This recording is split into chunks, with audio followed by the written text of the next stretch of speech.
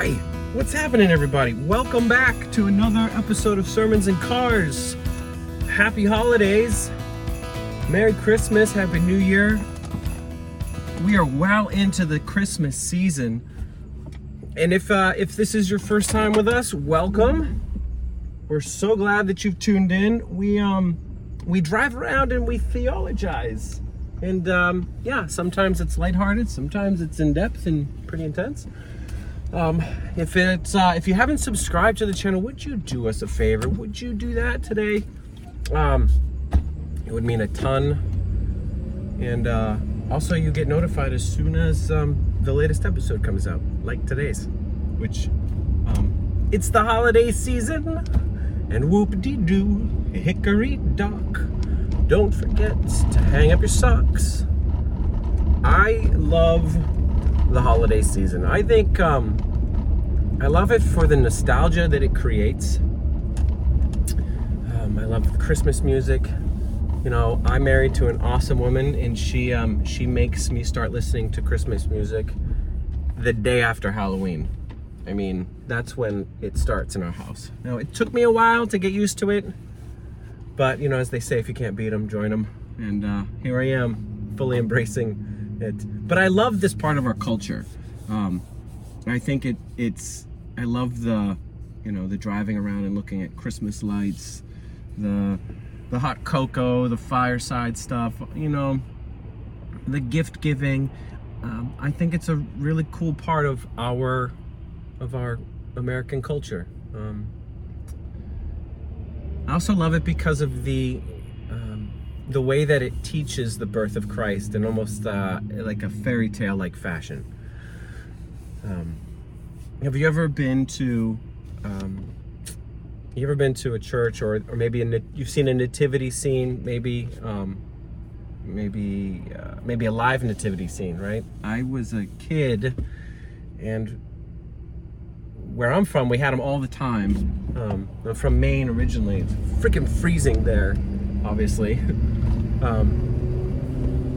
From Maine originally, and we would go to these live nativity scenes, and you'd see the people standing outside. They're huddled together, and if it was a really good one, they had a stage set up, and they had maybe some live barn animals there too.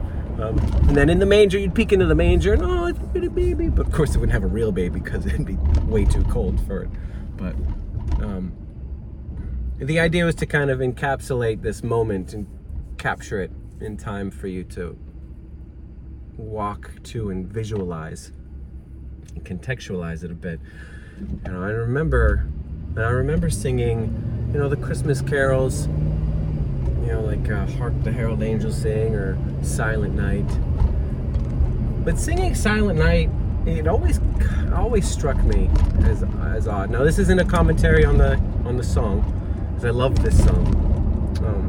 But the idea that it was a silent night, it was a holy night, yeah, sure, absolutely. When all is calm, all is bright.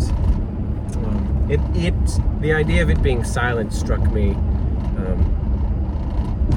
more of like an eerie silence. You ever heard that old U2 song? I think it's called New Year's Day. Maybe all is silent New Year's Day. It's got that like eeriness to it. But I remember looking at these nativity scenes and thinking at a young age, something isn't right. Something just doesn't add up. And I knew it at a young age, even though it was trying to be told to me as like everything is all cute and pretty and packaged and sweet and easy and simple. Right? You ever been in church and they always try to make like the gospel is super easy? So it's like it just never sits well with me. It doesn't sit well with me.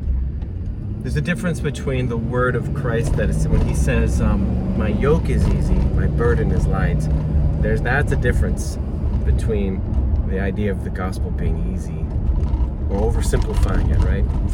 But I sat and I looked. It wasn't until I was older that I started to really dissect it, and I appreciate it so much more for the richness that it brings when I do unpack it a little bit. So let's take that nativity scene, for example. At the centerpiece of this picture, we have a couple whose birth of their son is shrouded in scandal, right? I mean, just imagine playing that one out when your fiance comes home and she's like, by the way, Joseph, I got some news to tell you, okay? You don't want to sit down for this one. I'm pregnant. I'm sorry, what? Hey, what? Obviously not by me, right? Like, let's have this, really, what? And she's like, yeah, actually, it was God. So just, okay. Mary went to loony bin. The story says that Joseph he was a good man. He had in mind to divorce her quietly because he didn't want to expose her to public disgrace. But he ends up having his mind changed through a dream experience with an angel. Either way, it creates scandal in the community for sure, because word travels fast. People knew this wasn't Joseph's baby.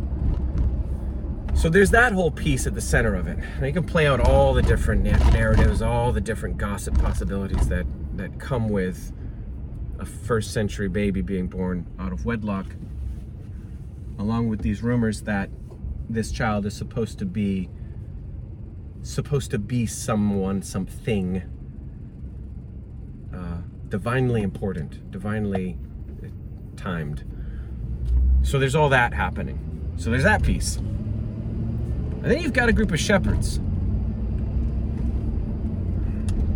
And Luke's gospel says that there are shepherds in the field nearby watching their flocks when an angel appears to them to announce the coming of Jesus.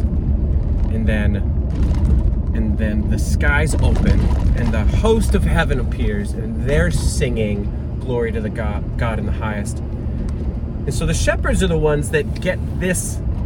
They're the ones that get this message. And so they go to the scene, and here they are.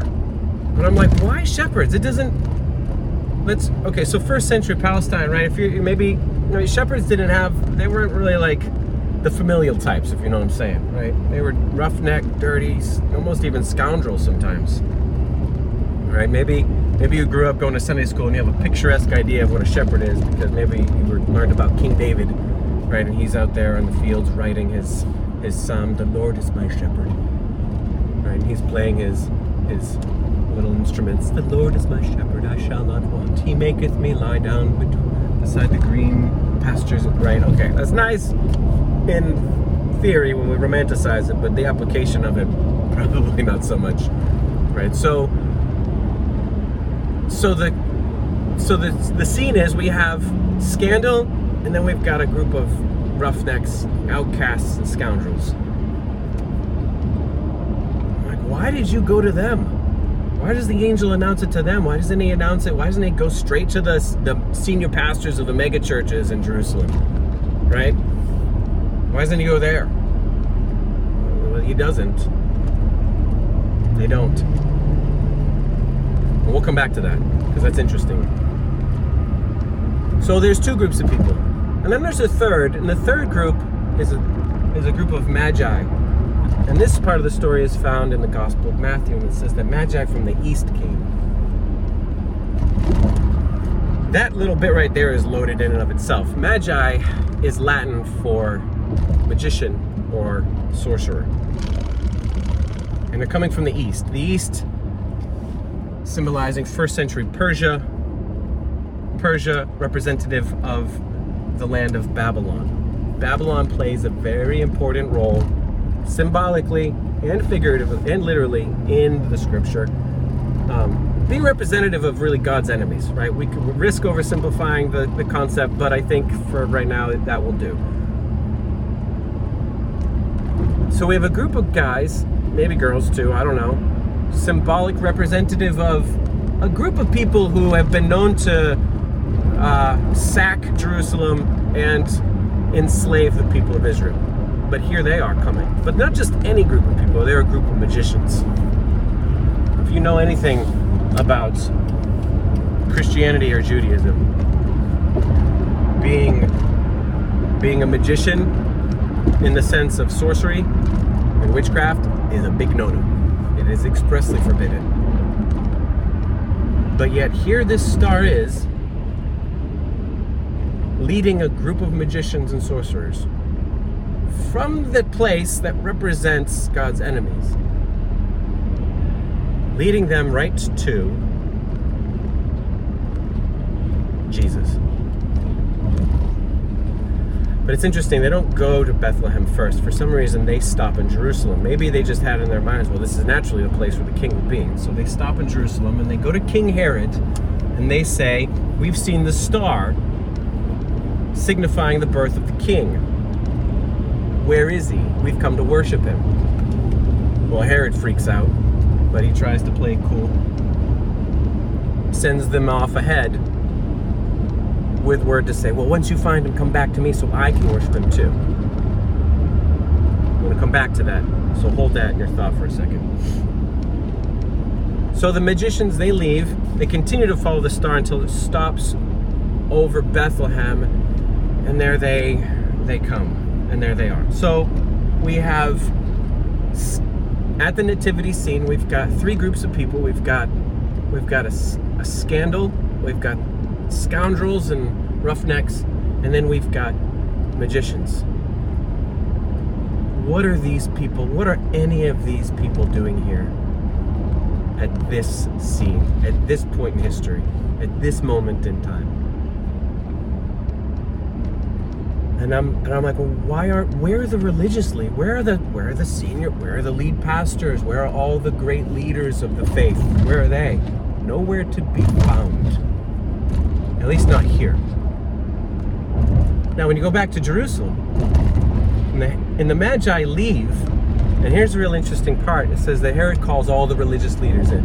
He says, I want to know, where is he to be born? And then the religious leaders tell Herod, oh, he's to be born in Bethlehem. So, how about this for a thought? The reason why the religious leaders aren't in Bethlehem is because they're under the thumb of Herod. Now just let that sink in for a minute. Maybe those religious leaders are too tied up in their political interests to be paying attention to what's happening at the grassroots level, which is where God always works. God will always side with the underdog. Or you go to the nativity and look at, what do we have? We have people who are rejected, we have scandal, we have a group of people representative of God's enemies. He even goes so far as to say a group that represents another faith system, if I might be so bold.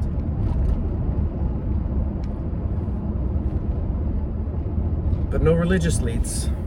No senior pastors of megachurches in Jerusalem. Nope. Why? They're hanging out with Herod. That's why. They missed the invite.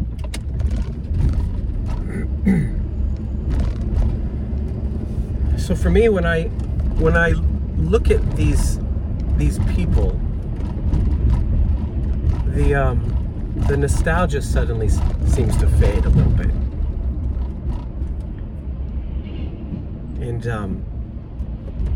And the texture of this nativity scene really starts to grip me in a way that actually inspires me. You know, maybe this holiday season is it's a good moment for me to pause and reflect at who's at this birthday moment. Who's there? I do think the invitation is for all of us. It's for every single human across this planet. And I think that invitation is extended whether you accept it or not, whether you're deserved or not.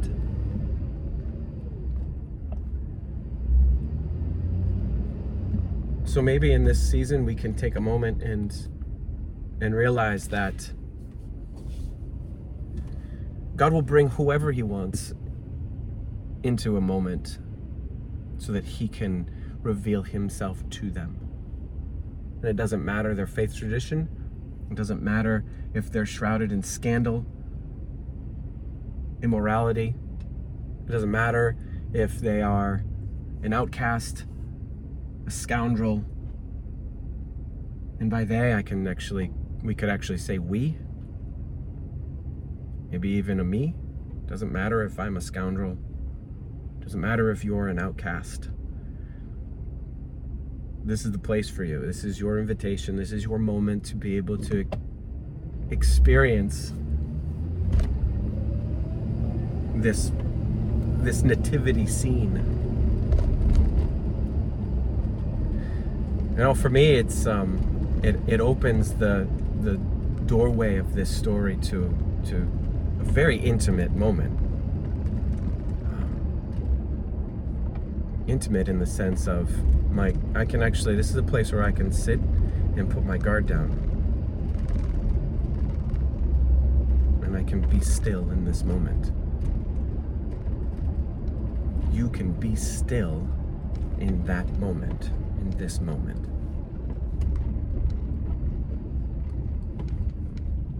So amidst all of the hustle and bustle, amidst the gift giving, the holiday parties,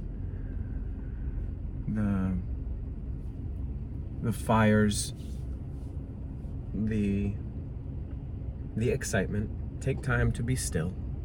Take time to breathe. And to know that you are invited into that moment always and constantly, no matter where you are or what you're doing.